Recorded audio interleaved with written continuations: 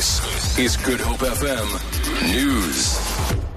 A 33-year-old police constable has been arrested following a cash-in-transit heist in Kraaifontein.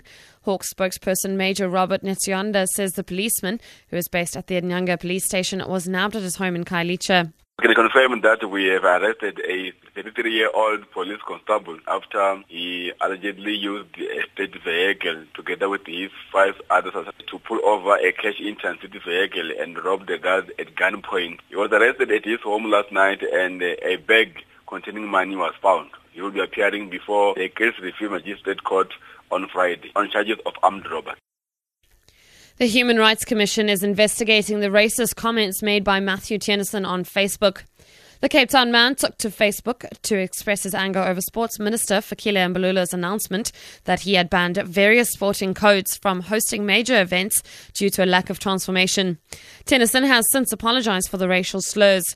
Cape Town Mayor Patricia de Lille has strongly condemned Tennyson's actions. She says they'll be meeting with Tennyson soon to discuss the matter.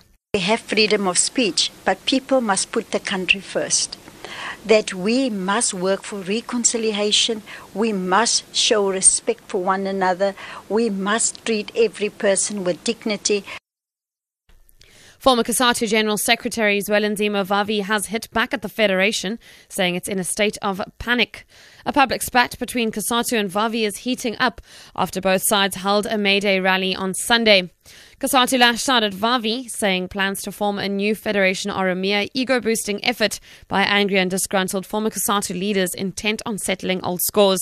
Vavi says COSATU has no moral authority. COSATU is in a complete state of panic together with its handlers. They don't know where to hide. Workers are on the move. We are going forward. Where have you seen an organization with its own name calling a press conference to talk about other organizations in the context of what workers are going through in this country? These people have lost their direction. They have no moral authority whatsoever left, and they have sold the workers and this country to the highest bidder. And finally, a new theatre production at Cape Town's Fugard Theatre, titled Kristalvlakte, is honouring the memory of the late Professor Jakes Gerwel. The play, about a community ravaged by drug wars, is an adaptation of Bertolt Brecht's Mother Courage and Her Children.